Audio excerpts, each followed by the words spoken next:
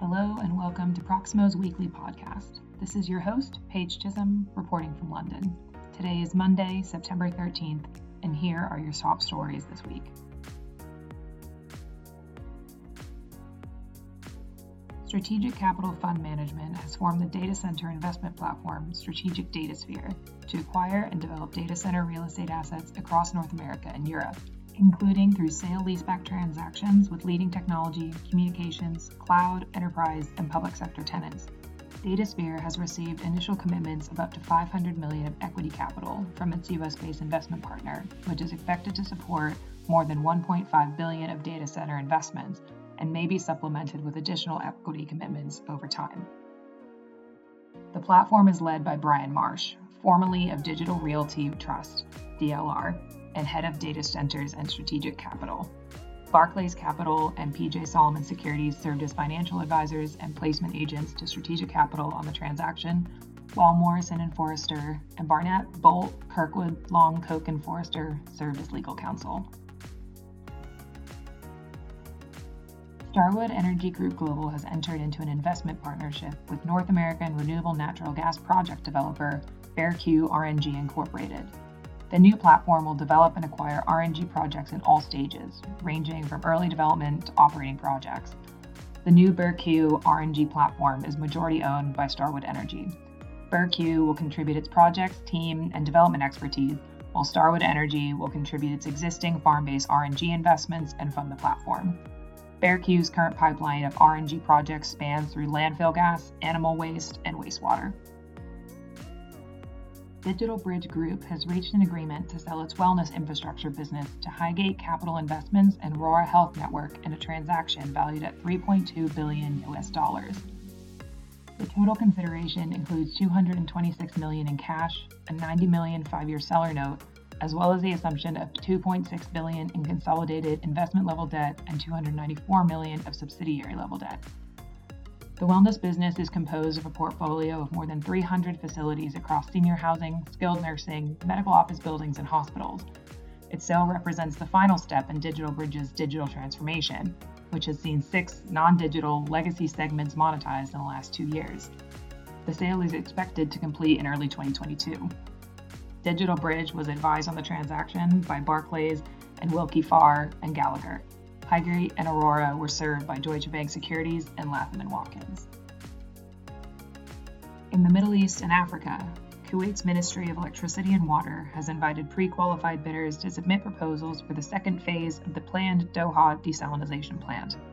With a bid submission deadline of October 5th, the project is being tendered as an EPC contract with operation and maintenance.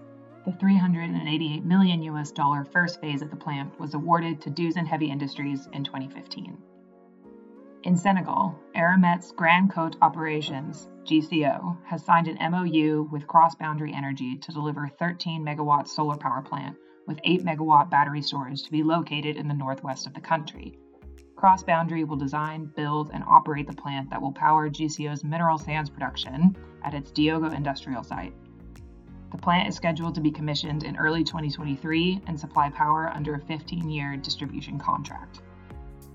In Niger, responses to requests for qualification, RFQs, are due from prospective developers for a 50-megawatt solar project being tendered by the country's Ministry of Petroleum, Energy, and Renewable Energy, MOE.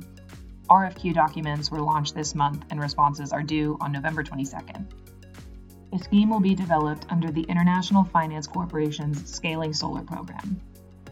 The government of Niger joined the program in mid-June, and the procurement process on a solar PV facility located in Gorubanda, on the outskirts of capital city of Niamey, has begun just under 3 months later. The IFC is expected to recruit further support from fellow group member MIGA to work with the Ministry of Energy and Niger's National Electricity Utility. The Scaling Solar Program began in sub-Saharan Africa, where it first started off in Zambia in July of 2015. It spread across the continent and eventually entered the Asia-Pacific region through Uzbekistan. The program works to de-risk the power procurement process and enable private sector developers to compete on a like-for-like basis. Furthermore, the IFC provides both advisory and financial support at various stages of project development. In Asia this week, the oil and gas major Woodside has signed a hydrogen partnership agreement in South Korea, making it the only foreign direct investor participating in the establishment of the HyStation Company, which aims to construct and operate hydrogen refueling stations to public service transport bus fleets in South Korea. Woodside will be joining South Korean state-owned gas company KOGAS Hydroelectric Energy Fund, of which Hyundai Motor Company holds a majority share, Samsung C&T, Industrial Bank of Korea, and Hyundai Rotem. The Korea Development Bank agreed to provide some financing support for the newly established company. The HyStation parties anticipate their first hydrogen bus refueling station could be operational by the end of 2022. Investment in HyStation complements Woodside's investment in HyNet, a consortium building hydrogen refueling stations for passenger vehicles in South Korea. In Taiwan, Iberdrola has unveiled plans for 3 offshore wind developments with a combined potential capacity of 6 gigawatts. The 3 projects will be located in the country waters of Taichung, Chunghwa, and Penghu on the west coast of Taiwan. Iberdrola advised that the water depths are appropriate for both fixed-bottom and floating offshore wind technology. The company expects to enter the projects into the country's forthcoming zonal development auction rounds. And finally, Brookfield Asset Management is planning the sale of its Indian toll road platform, Peak Infrastructure, for $1.2 billion, inclusive of debt. The Canadian asset manager has begun talks with several investment bankers, and a formal mandate will be issued within the next week. According to the sources, the formal sale process will begin in the middle of October. For more breaking news in project finance, visit us at proximoinfra.com. Thanks for listening. We'll see you next week.